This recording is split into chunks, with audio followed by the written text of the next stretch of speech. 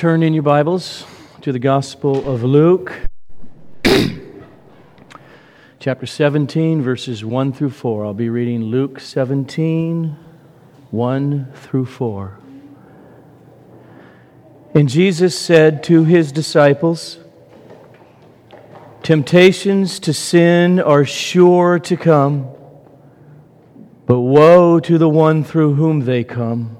It would be better for him if a millstone were hung around his neck and he were cast into the sea, than that he should cause one of these little ones to sin. Pay attention to yourselves. If your brother sins, rebuke him. And if he repents, forgive him. And if he sins against you 7 times in the day, and turns to you 7 times, saying, 'I repent,' then you must forgive him." Let's pray. Lord, we need much Holy Spirit, supernatural, sanctifying help to walk in what you command in this text this morning. And that's my prayer, that we hear what's clearly said and that you work in us to the glory of your name and to the joy of our great salvation. Amen. A few years ago, a middle-aged woman started coming to our church, and I remember within the first few weeks at a home group, while she was crying, thinking about lots of pain that she's experienced in church and at the hands of other believers, she was essentially pleading that we would promise her that we would not hurt her. And I spoke up and promised her that if she hangs around long enough, she will experience being hurt. It is not if we get sinned against. It is when we are sinned against, what do we do with it? It's impossible in this fallen world to expose yourself to any close relationships with other human beings and not eventually experience hurt, or you're hurting the other. Now, often these hurts are unintentional. They may be a misunderstanding by the one who's hurt. There's all kinds of psychological dynamics that we have to work out in our relationships, but sometimes they are sin and they are intentional and meant to hurt, and in those cases, repentance is required. See, these relational problems not only occur in the church from believer to believer, but what happens a lot is that a brother in the Lord marries a sister in the Lord. And it starts off being at the altar and with great romance and affection in the eyes and promising to love and to hold and to grow old with until we die. But often over years and children and life and sin, tension, anger, distance can go deep.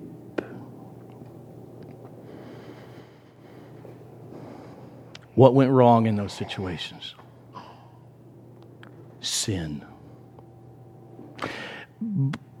But not only sin, how we deal with the sin, no matter which side of that sin you're on.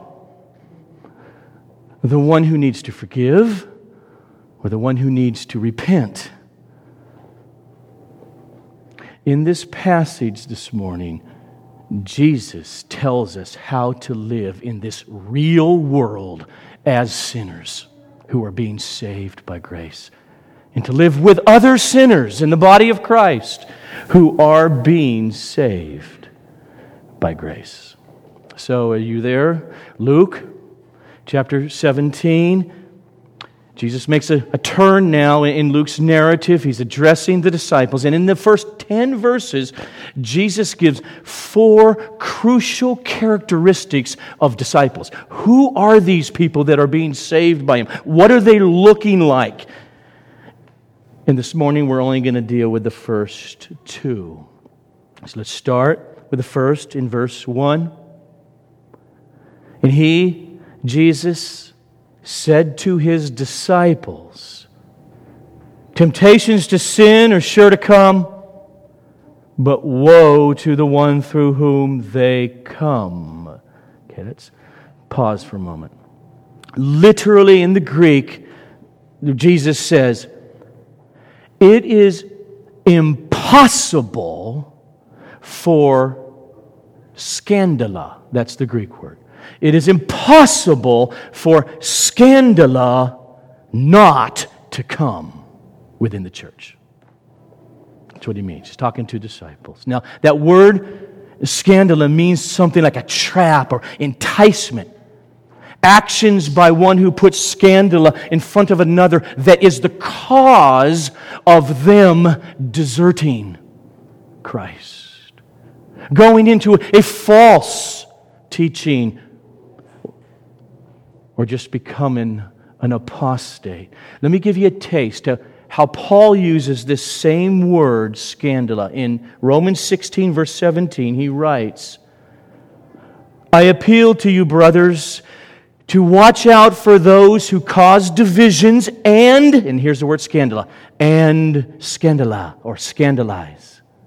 That is translated here, create obstacles. Watch out for those people in the church who do that contrary to the doctrine that you have been taught. Avoid them. Something about scandala has something to do with doctrine.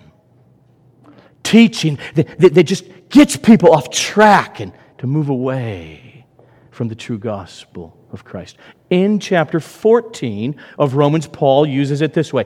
Therefore, let us not pass judgment on one another any longer, but rather decide as believers not to put a stumbling block or scandala in the way of a brother. And in that context, it had to do with decisions of insensitivity on how one Christian acted and lived that was causing the conscience of another believer to get defiled. Okay, so this term now, the way Jesus is using this in context, because scandala in the ESV is translated temptations to sin, but it's just one word. What he means, I think at the core here is those who entice others to sear their conscience. Those who entice others to move away from the centrality and the clarity of who Jesus is and the gospel of Christ. And they end up deserting Him. Jesus here says that false teaching is inevitable in the church. But don't be that person, my disciple, is what he's warning. Don't be the one who puts scandala in one of those little ones. That's his word for my precious ones coming into the church. Do not be the one that is the cause of them deserting me. He's saying, watch your words. Watch your lifestyle so that you're not the cause of another believer being derailed. Jesus warns in this text that the individual who leads his little ones astray in this way is subject to God's wrath. We should feel the fear. We should feel the godly fear, particularly that every pastor ought to feel. Think of some very popular TV preachers who in the name of Christ preach everything but Christ clearly and faithfully. We should feel that when we read verse 2. Jesus goes on, it would be better for this person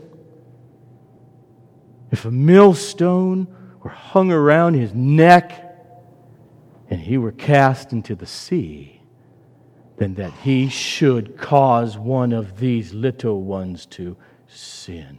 Same word there. That's the verb of the word scandalize. If he should scandalize and be the cause. This woe is a sign of condemnation to false teachers. The fate, Jesus says, is severe.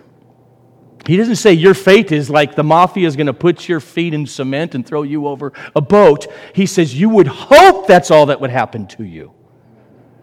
He said it would be better that happened to you than what will happen if you're one of these. The seriousness of leading and of teaching other disciples is clearly stated by Jesus. Pastor Kent Hughes, in reflection on this text, writes, I have occasionally prayed with my pastoral colleagues, Lord, if one of us here is headed for adultery, take him home now. And all my colleagues nod their verbal assent. The scriptural rationale for this corporate prayer comes from the opening lines of Luke chapter 17. Things that cause people to sin are bound to come, but woe to that person through whom they come. It would be better for him to be thrown into the sea with a millstone tied around his neck than for him to cause one of these little ones to sin. Jesus' opening words here are literally, quote, it is inevitable that stumbling blocks should come. That is, stumbling blocks that will alienate one from allegiance to Christ and lead back into sin. And then Jesus closes this warning with the first sentence of verse 3. Because I think that first sentence of verse 3 goes to what he just said, not to what he's going to say.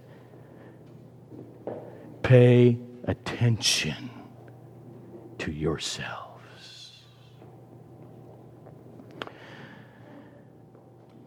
Then Jesus goes on, and he gives us his second admonition to all who are believers, who are disciples, starting in verse 3. Believer, if your brother, he means other Christian here, if your brother sins, rebuke him. And if he repents, forgive him. And if he sins against you 7 times in the day and turns to you 7 times saying, I repent, then you must forgive him. Relationships with one another as believers are a big concern to Jesus. We have, as believers, the responsibility to rebuke one another. about sin and the responsibility to forgive the other when there is repentance. There are so many professing Christians who live false Christian lives. Floaters. As if the idea of being a Christian could be lived out outside of community, outside of the local church. But so many remain unaccountable and unresponsible for the lives of others by refusing to be known and to make themselves vulnerable and accountable in local churches. They're not living the Christian life that Jesus here assumes. Jesus lays out basic commitments in this text for every believer. They are to share in each other's pursuit of holiness. And that's why he exhorts us, when need be, to rebuke each other over sin. In other words, to call to account and say, that was wrong. You can't keep going that way. Turn, plead for the other to come to repentance. You see, Jesus calls us to this not so that we just be busybodies in each other's life. Actually, that is a sin, to be a busybody in each other's life. But he does this because what Jesus is all about creating communities that desire righteousness, and that will entail accountability to one another down here on this earth. And let me just put a parenthesis here. This command to rebuke, which is given to every believer when need be, okay, that rebuking of another, of a calling to an account, is not to get it off your chest, to give the other person a piece of your mind, even when they really have sinned. If you're not out of that state yet in your own sin, just shut your mouth at that moment. That's not what he's calling us to. This call of rebuke, the goal is love. It is to bring the other to repentance. See, these exhortations of accountability, they're all over the New Testament. Let me just give you a taste. Jesus says in Matthew chapter 18,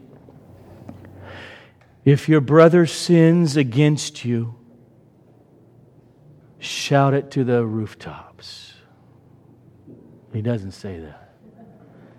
If your brother, your sister, the Lord sins against you, go and tell him his fault. Between you and him alone. If he listens to you, you have gained your brother. But if he does not listen, then take one or two others along with you, that every charge may be established by the evidence of 2 or 3 witnesses. If he still refuses to listen to them, tell it to the church. And if he refuses to listen even to the church, let him be to you as a Gentile and a tax collector. His words for as an unbeliever.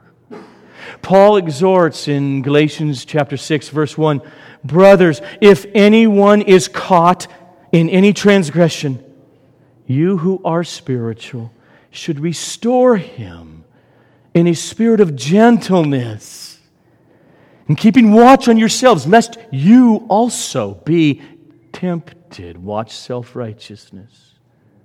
Paul writes in 1 Thessalonians 5, 14 to 15, and we urge you, church, we urge you to admonish the idle, to encourage the faint-hearted, to help the weak, to be patient with all. See that no one repays another one with evil for the evil they gave you, but always seek to do good to one another and to everyone. Two more. Paul writes in 2 Thessalonians 3:14-15, if anyone does not obey what we say in this letter, take note of that person and have nothing to do with them, that they may be ashamed. Do not regard him as an enemy, but warn him as a brother. And in Titus, Paul writes, as for a person who sins and stirs up division, after warning him once and then twice, have nothing more to do with him, knowing that such a person is warped and sinful and is self-condemned. See, it's what Jesus says in our text. It's these texts why this church, and like many churches that believe in the biblical idea of church membership, where people go through a process, and yes, that means I'm covenanting with you. Why we in our church covenant here at Sovereign Grace have this line in it. We will walk together in brotherly love as becomes the members of a Christian church. We will be exercising an affectionate care and watchfulness over each other, and faithfully admonish and entreat one another as occasion may require. Now, in summarizing what Jesus says here in verse 3, the commentator Darrell Bock concludes this way, quote, disciples here are not to pursue their spirituality in isolation from one another. For Jesus, faith is not merely a private affair, but something the community pursues together. The community of believers is a family in the sense that the best interest of each member is a concern of each other member. And thus the call to rebuke is the exercise of a family responsibility. The assumption in all of this is that disciples have a certain quality in their relationships that allows this type of positive, loving, confronting behavior to occur without destroying their relationships. End quote.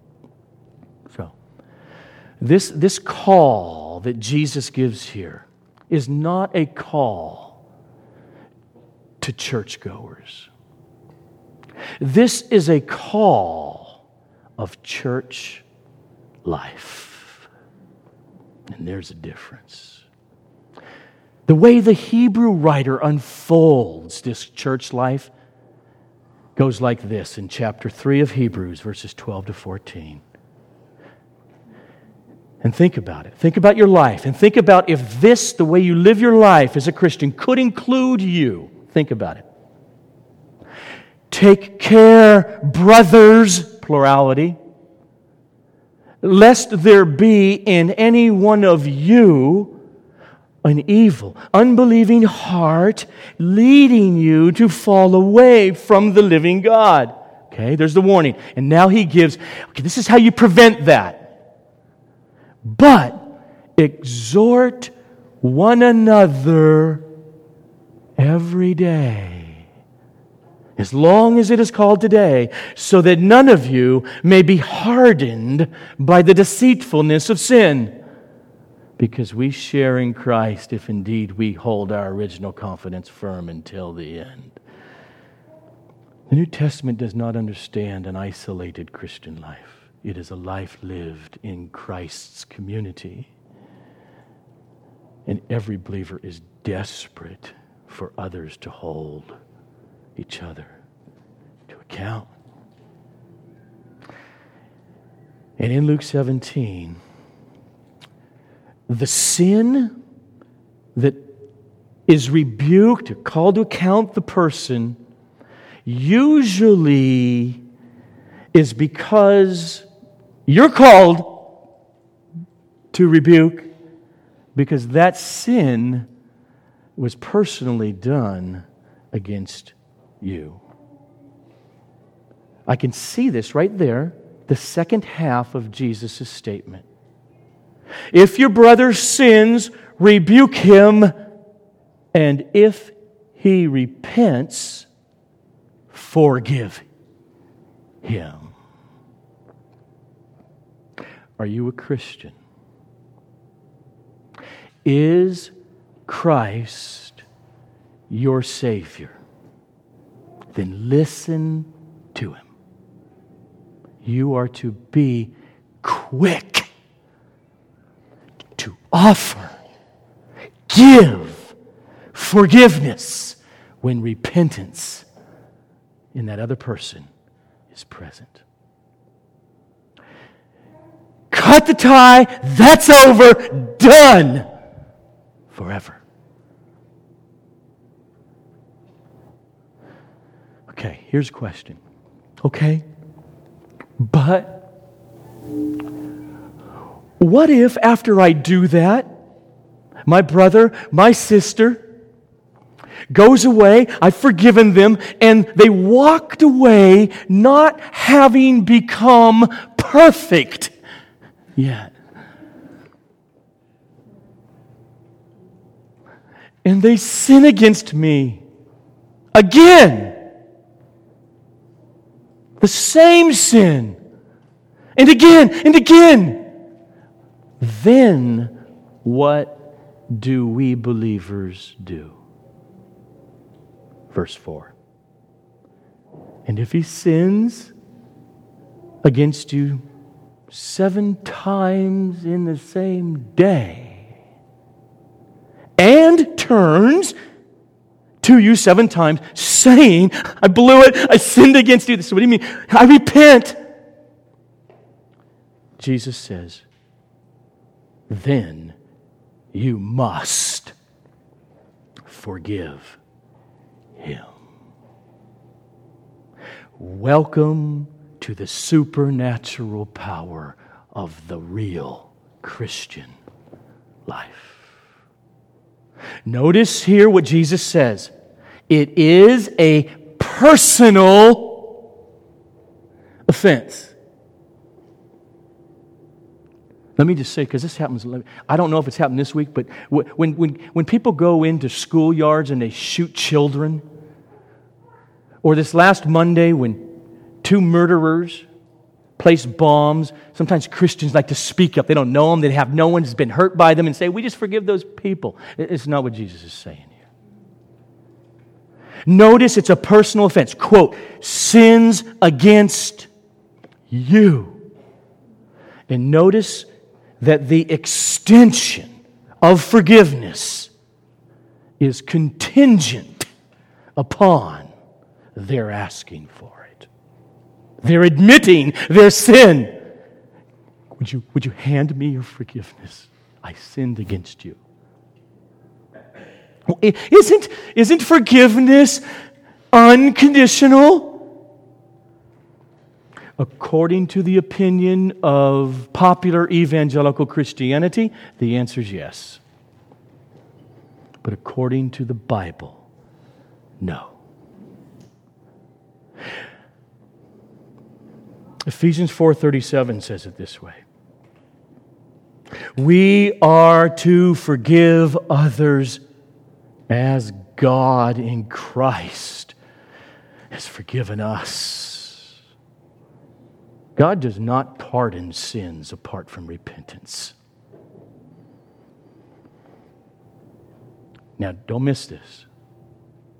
He has acted before repentance. He has provided for the forgiveness of sins long before any of us have ever come to repentance. He has actually towards us acted kindly in bringing us to repentance, from which then absolution, forgiveness is given. And so we should be like God. That would mean, oh yeah, I haven't had the opportunity to forgive. They haven't even acknowledged it. But are you being like God? Is your heart prepared? I would so love to release them in this personal relationship. Is your heart being rid of bitterness and prepared to even go home and say, God, I pray for that person that you would lead them to repentance. And then, the minute they do ask you to forgive them, you say, yes. Okay, so I just want to hear me here. I'm saying this. The extension of forgiveness to that other person who has sinned against you, and that process of ridding your own heart from pain, bitterness, and the desire for revenge against that person are two different things. Forgiveness will always include the other. The bitterness is gone and all that. That's that process of forgiveness. It will always include it. But without the opportunity to forgive, you can certainly, and I'm going to try to show, we're called. Release it. Release it. Jesus, in this text, simply says, Christian, you must forgive when that person repents. But on the playing field of real life, that gets really messy and hard, painful.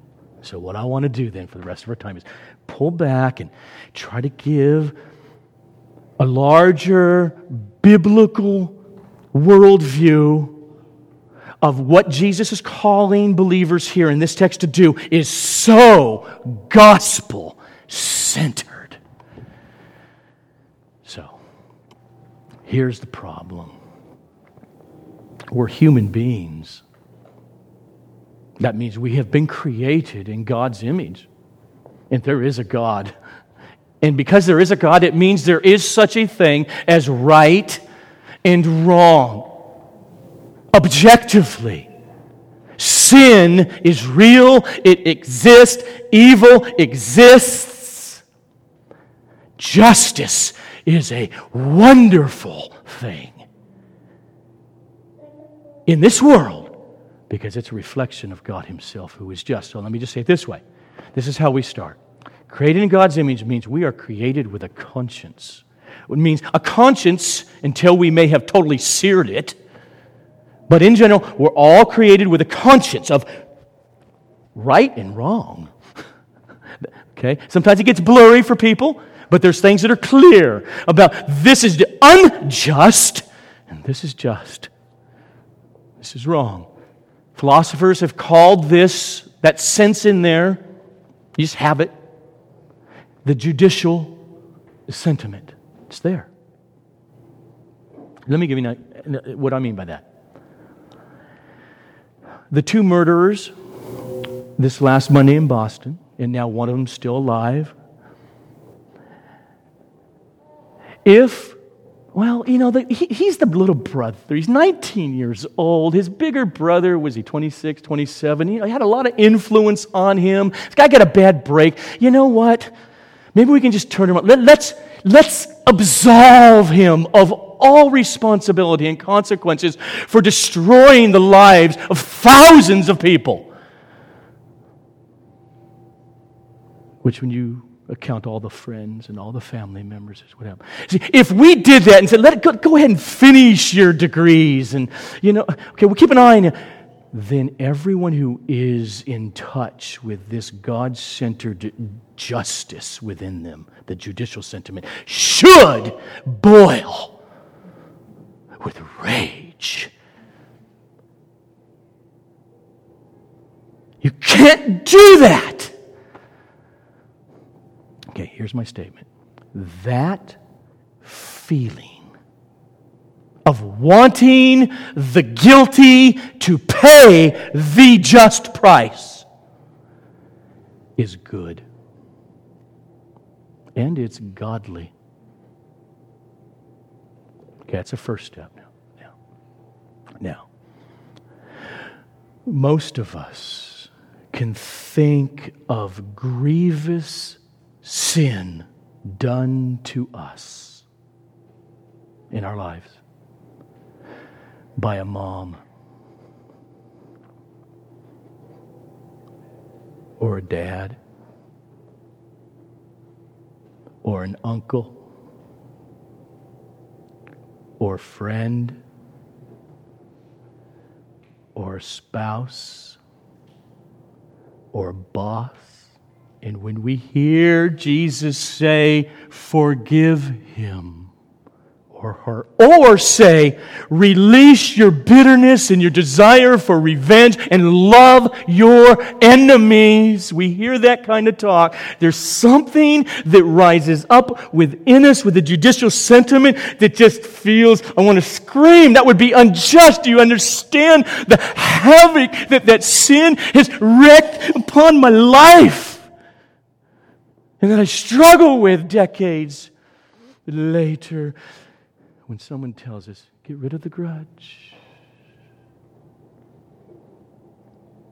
After all, the way you just argued, Joe, isn't that feeling a reflection of God's justice? That's the problem with forgiveness. It's the problem that we human beings, we Christians, feel. I have been sinned against. I'm innocent here. That was wrong. I've been given a judicial sentiment. Now you just say, release them. That's a tension. You feel the tension? What in the world do we do? And that's why I want you to turn to Romans. Turn to Romans. That's why Romans chapter 12, verse 19 is such a crucial promise for Christians to overcome our God-given bent toward bitterness and revenge and to obey Christ and forgive. This is what the Holy Spirit says through the Apostle Paul. Beloved, never avenge yourselves, but leave that vengeance to the wrath of God. For, here's his argument, it is written, God says this, vengeance is mine. I will repay, says the Lord. That verse, Christian, is how you maintain loving justice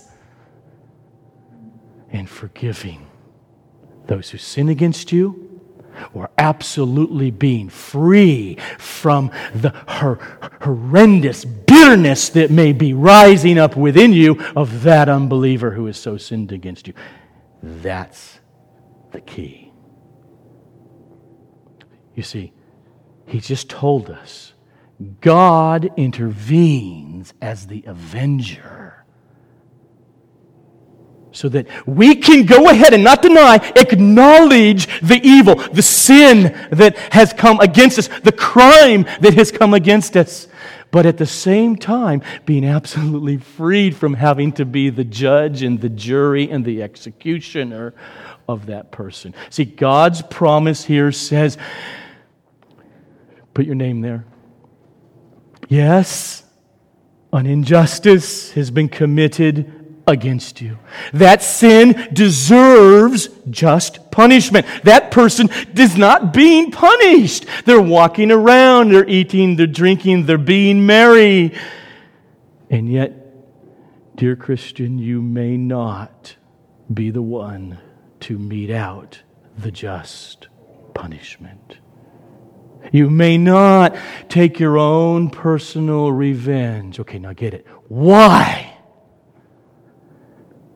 Because God will make sure justice is done. God will repay, and you cannot improve on His justice. He knows the circumstances infinitely better than any of us finite, sinful human beings. Down here. And so, here, got to hear me now. If we say now to verse 19 of Romans 12, no, I'm going to hold on to my grudge. I don't care what you say. Then at that point, we do not trust God's word. Not right here. Beloved, never avenge yourselves, but leave that to the wrath of God. Now here's the promise. For it's written, vengeance is mine, I will repay, says the Lord. See, that's why the command to forgive those who repent, or to release those vengeful feelings for those who don't, that's why those commands are at the heart of the Christian life. Because they are the life of faith. That meaning the life of, are you trusting God's promises? Do you believe this promise? That's the question to me and to you every day of our lives. And there's some circumstances hadn't happened, are going to come. And that question, let it arise in your time with God. Do you believe this promise? The issue of releasing bitterness and revengeful feelings is an issue of faith in God Himself through Jesus Christ. If anyone in human history had a right in his humanity to be bitter, to be angry, and to act upon that anger and take out his vengeance against unjust sin against himself, as spit ran down his face and his teeth are being slugged and a crown of sharp thorns are pounded into his forehead, it would have been Jesus. Now, here's the question then of our big brother Jesus. How in the world did He do it? How did He control Himself in His human nature? The Apostle Peter gives us the answer in 1 Peter chapter 2, verses 22 to 23. Answer: Jesus committed no sin, neither was deceit found in His mouth. Okay, now He's getting sinned against. Here it comes. When He was reviled, He did not revile in return. When He suffered, He did not threaten. Listen to the last line. What did He do? But He continued entrusting Himself to Him who judges justly. See what He said? He says that Jesus, in His humanity, obeyed God. He walked by faith. He trusted in the truth that God is righteous and perfect justice will eventually be accomplished. And so, He did not need to avenge Himself then, because He entrusted all of that to God who will avenge. Now, here's the thing. Notice why Peter just said that, okay? Go back to the verse before, verse 21. For to this Christian you have been called. To what? There's a lot of pain and a lot of suffering and a lot of injustice is done against you in this life. That's the context. To this you have been called to endure during this very brief life. Why? Because Christ also suffered for you, leaving you an example, so that you might follow in His steps. And that's where He lays out His example. He entrusted everything happening to Him to God, the just judge. Okay. Now the problem grows. This is what we have seen here in Romans 12:19. God's wrath will come. The wrath of God is the key to forgive unrepentant unbelievers. Or at least, let me just restate that. If they're not forgive, but to release the vengeance that you want to enact, those feelings of bitterness, that's it. Okay. But here's the problem now. There is no wrath for believers who sin against you. You feel it yet? See, if God's promise of judgment is the basis of letting go and being free from the ties of anger and bitterness and bile out of your mouth, which it is, towards unbelievers, then what's the basis of letting go and forgiving each other? Believers who do repent. See, our righteous indignation at a terrible offense against us does not just disappear because it happened to have been committed by a fellow Christian. Actually, the betrayal of a close Christian friend or Christian spouse can feel much worse than at the hands of a non-Christian. But Romans 8:1 says, even about them is about you. There is therefore now no condemnation for those who are in Christ Jesus. Paul writes in 1 Thessalonians 5:9, for God has not destined us, believers, for wrath. Thank God. But He's destined us to obtain salvation through our Lord Jesus. So then, here's the question. What do we do to deal with that righteous, rising anger, indignation at the sin of a fellow believer against us? How does the gospel empower us to take sin seriously and to forgive that serious sin against us? The answer is we look to the cross of Christ. All the wrongs that have ever been committed against us by believers. You got to hear it. You got to hear everything. It just comes down to this statement. Every sin your wife, your husband, your best friend, this old friend, this mom, this dad, of any one of those people who is a believer, any sin, all sins, past, present, and future that have ever been committed by a fellow believer have been avenged in the death of Jesus. The suffering and the slaughter of Christ was God's justice meted out against every sin, every pain, every hurt that you experience at the hands of other believers or ever will experience.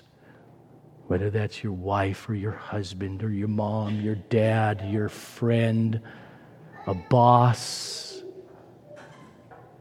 or a pastor. Christianity does not ever make light of sin. But God takes sin and the sin against all of His sheep so seriously that it took His eternal Son to become a human being in order to live and as a sacrificial substitutionary lamb be the object at which God Himself would vent His vengeance and His wrath against all the sins of everyone who will be saved by Him.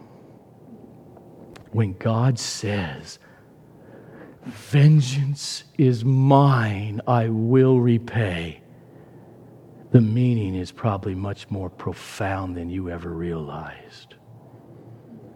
Not only does He enact justice and His vengeance with an eternal coming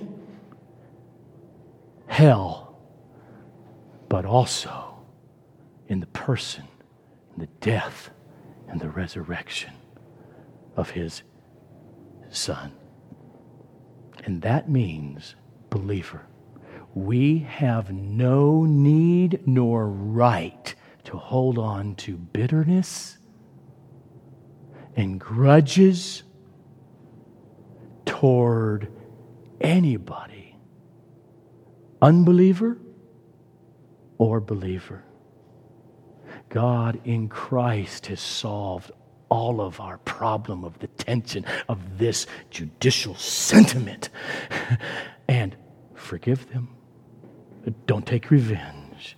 And He did it in Christ. You can trust Him that every wrong will be made right, like all of your wrongs, which deserved hell. But they were made right. Justice was done and it wasn't swept under the rug.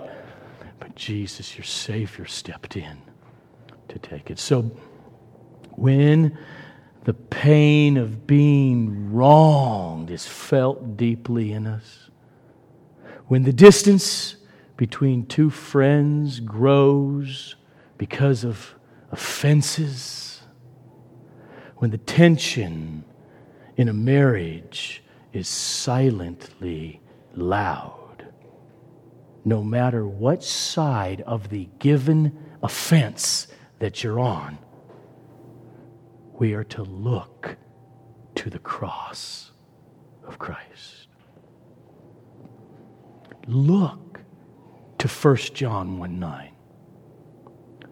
If we confess our sins, He is faithful and He's just in order to forgive us our sins and to cleanse us from all unrighteousness. And so, go back to the text. We believers, at our moments, we have our moments on both sides of this sin, don't we?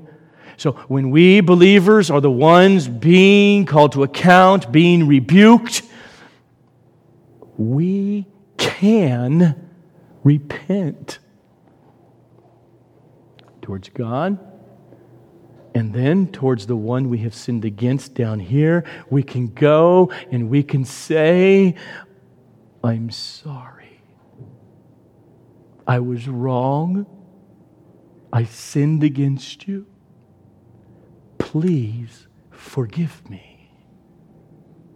And then the other believer can say, "Yes, I forgive you. Our Savior died for both of us. He died for even that sin." And then we can both bathe in Ephesians 4:32. Be kind to one another, tender-hearted, forgiving one another, as God in Christ forgave you.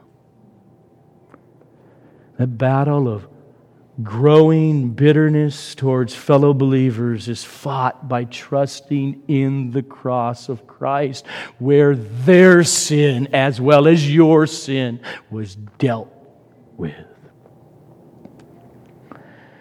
We daily need to cherish the experience with God. Oh yeah,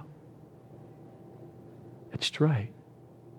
I deserve, because of my culpability, I deserve eternal punishment.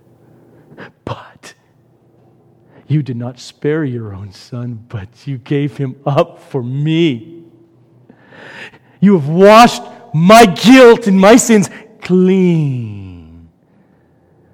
See, I don't mean merely to look back and say, oh yeah, that's right, I'm off the hook. I mean daily commune with God the Father, who is the forgiver.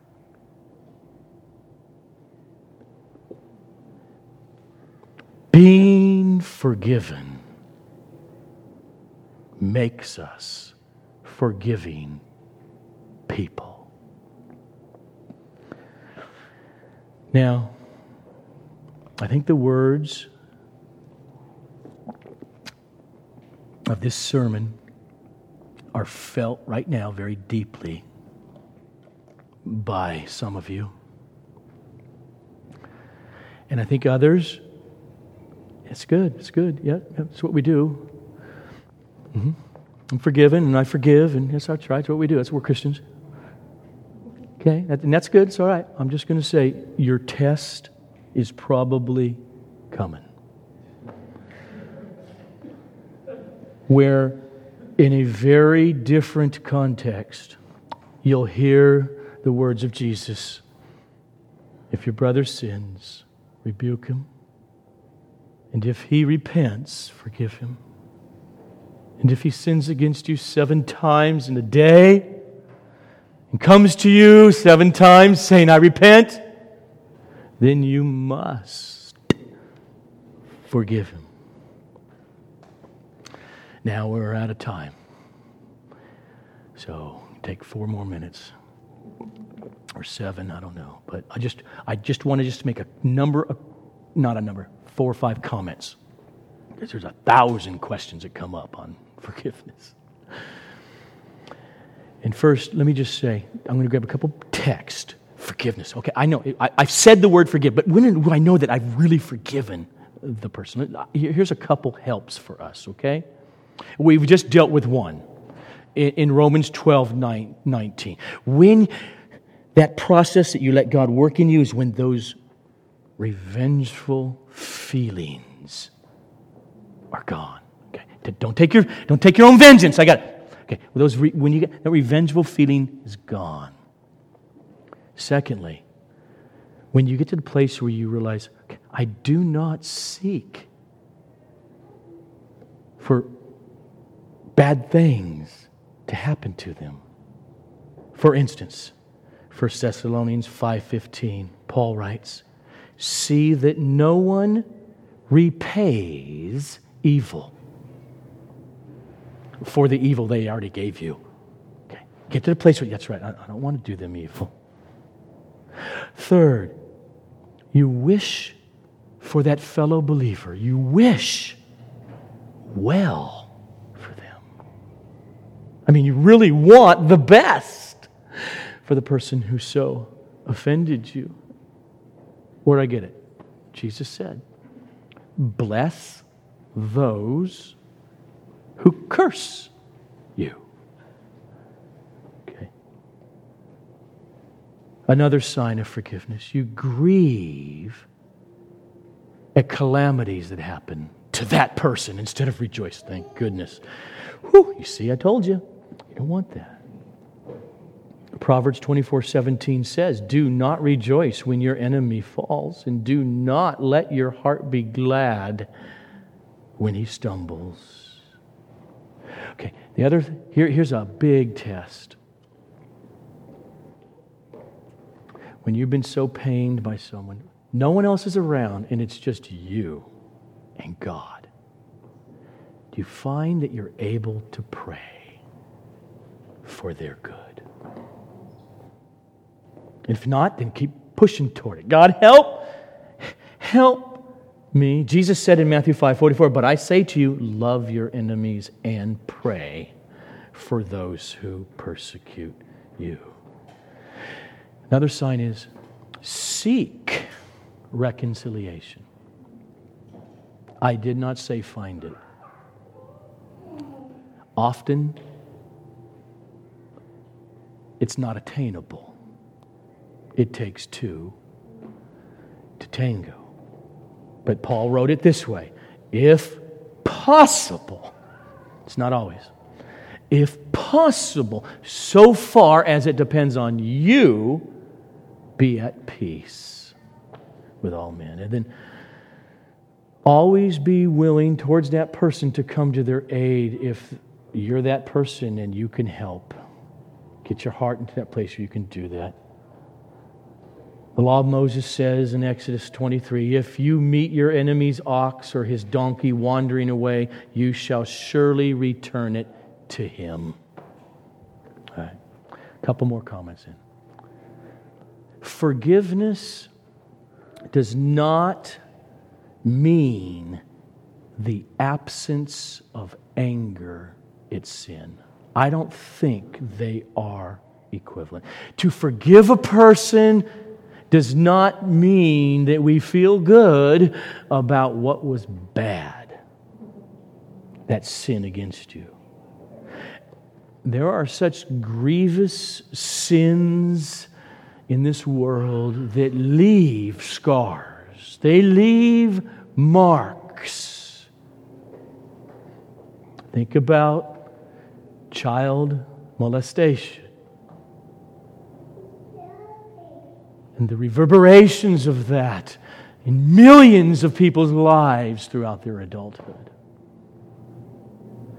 Think about a spouse being unfaithful and committing adultery against you.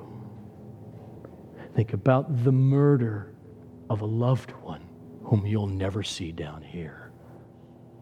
Again, so let me just, got this? Now, down the road, as you're praying and you're thinking about that sin, that act, and you feel anger again. Just, oh gosh. Okay. And you're praying. You sense the horrificness and the evil of that act. Okay?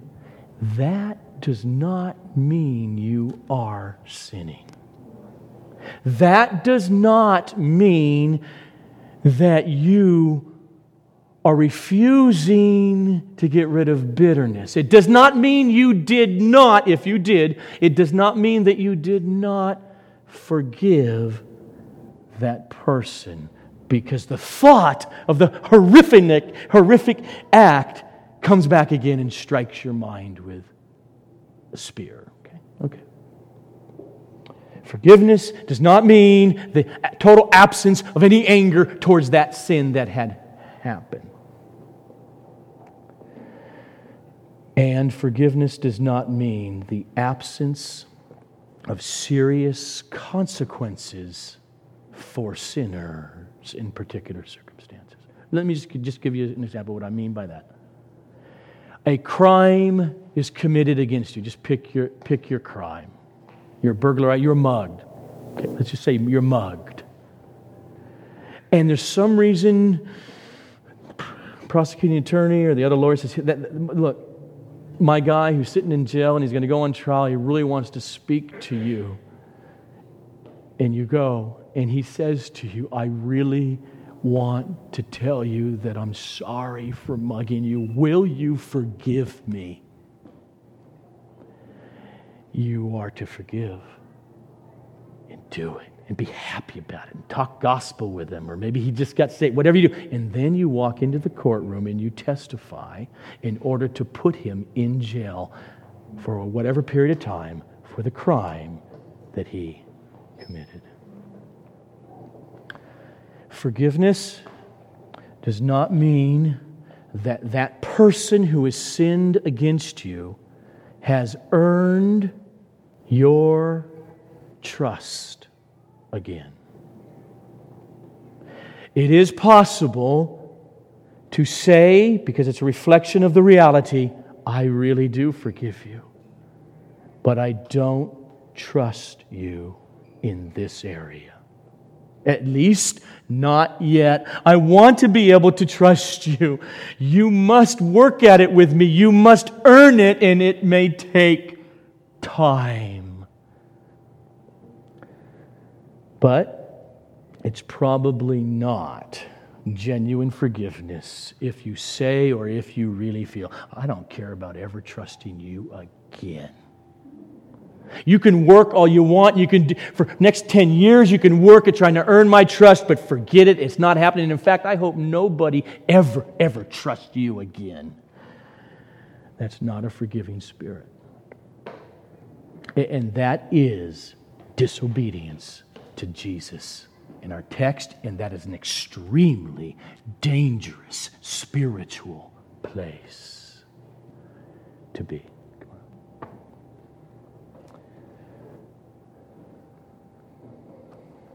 Let's pray.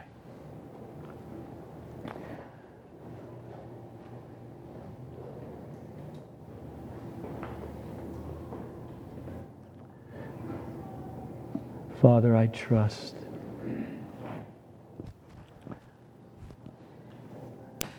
that you have been and are and will be working in all of us by your Holy Spirit and this word deeply. And therefore, on behalf of all these people, as a fellow sinner, I ask that you, today and tomorrow and the weeks to come, show in us the overwhelming power